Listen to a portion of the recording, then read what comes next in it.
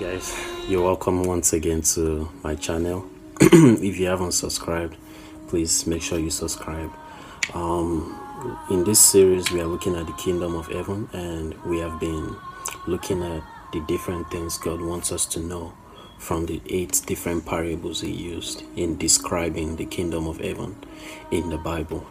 So we've seen from the last episode 2, that we are a significant part of the kingdom of heaven, and so he keeps coming after us because he loves us so much, and he always wants us to be part of this kingdom. So today we are just going to be looking at what do we need to do to grow in this kingdom. And the first thing that we would be looking at in this video is we need to grow. We need to grow in God. That's one of the most important things that Jesus wants us to know from all these parables, from all the 8 different parables. One thing I noticed is that there was always a constant growth. Take for instance the parable of the mustard seed. Jesus said a farmer went out and he sows a mustard seed in the field. Even though it is the smallest of all the seeds, it grows to become the biggest tree in the field. Increase, growth.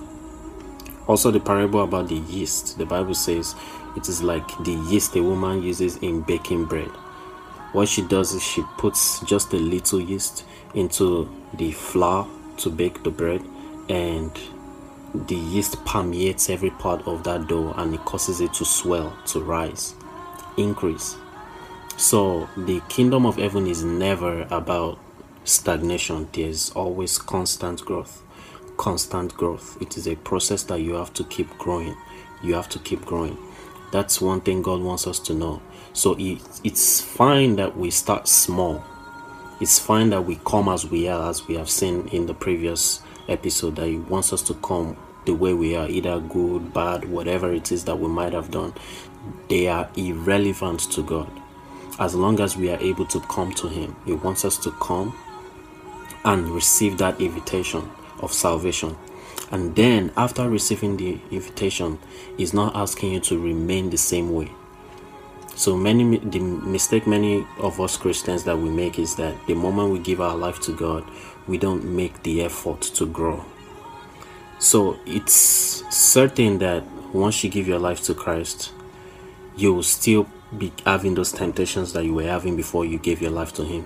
Those things you were doing, those addictions, those temptations, they will still come. It is not automatic that the moment you give your life to God, everything will just pass.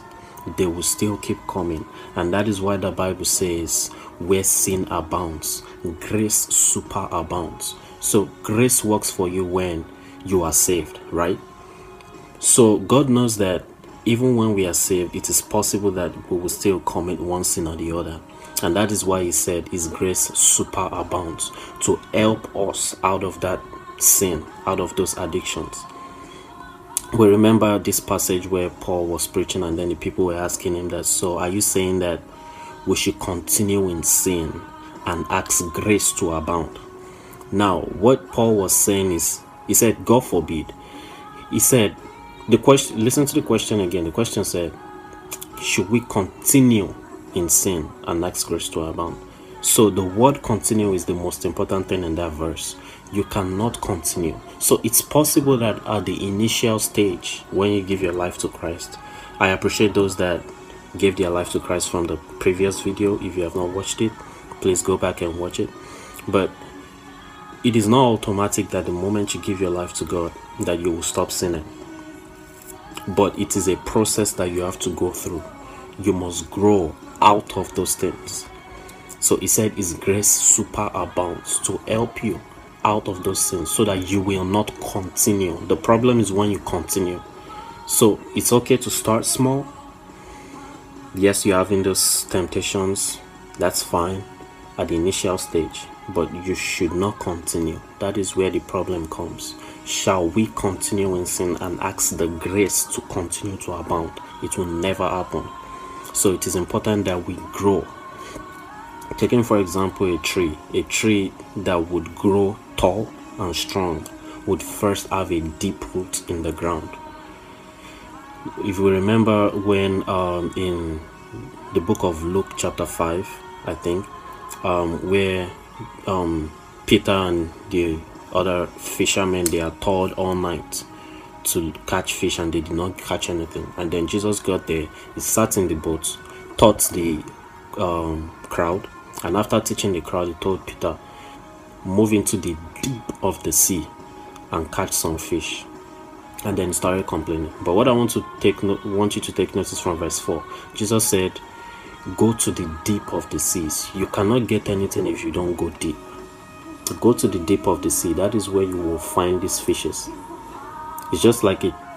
If you remember the parable of the sower, the Bible says he went out to sow seeds, and some fell on the path, some fell on rocky ground, some fell among thorns, some fell on a good ground.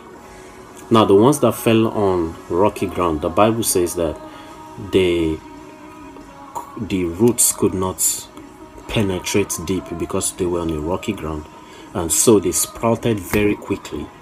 And then when the sun came, it scorched it very, very fast. So it means that if you want to last long, if you want to be able to stay consistent, if you want to be able to stand in the midst of the trials, the temptations in this world, you have to have a deep root in God. And that's why we are saying that you need to grow. Keep reading the Bible, keep praying, keep listening to messages, edify your spiritual self, and you must surround yourself with people that would help you grow. So it is important that we grow. It is very, very, very important. In the kingdom of God, there is never stagnation. So please, let us make efforts to grow. Study the word of God at every point in time. Take time to pray. Take time to listen to God. And I pray that the Lord will help us in the name of Jesus. So this is the end of this episode. And then from the next episode, we'll be looking at what are the things I have to do to grow. Okay, so I have seen that I am accepted no matter what I do. And we've seen that I need to grow in the kingdom. So what are those things I have to do to be able to grow deep in God, to be able to have a deep root, to be able to know God, to be able to have that passion, that burning desire for more of God? Those are the things we'll be looking at in the next episode. So please stay tuned.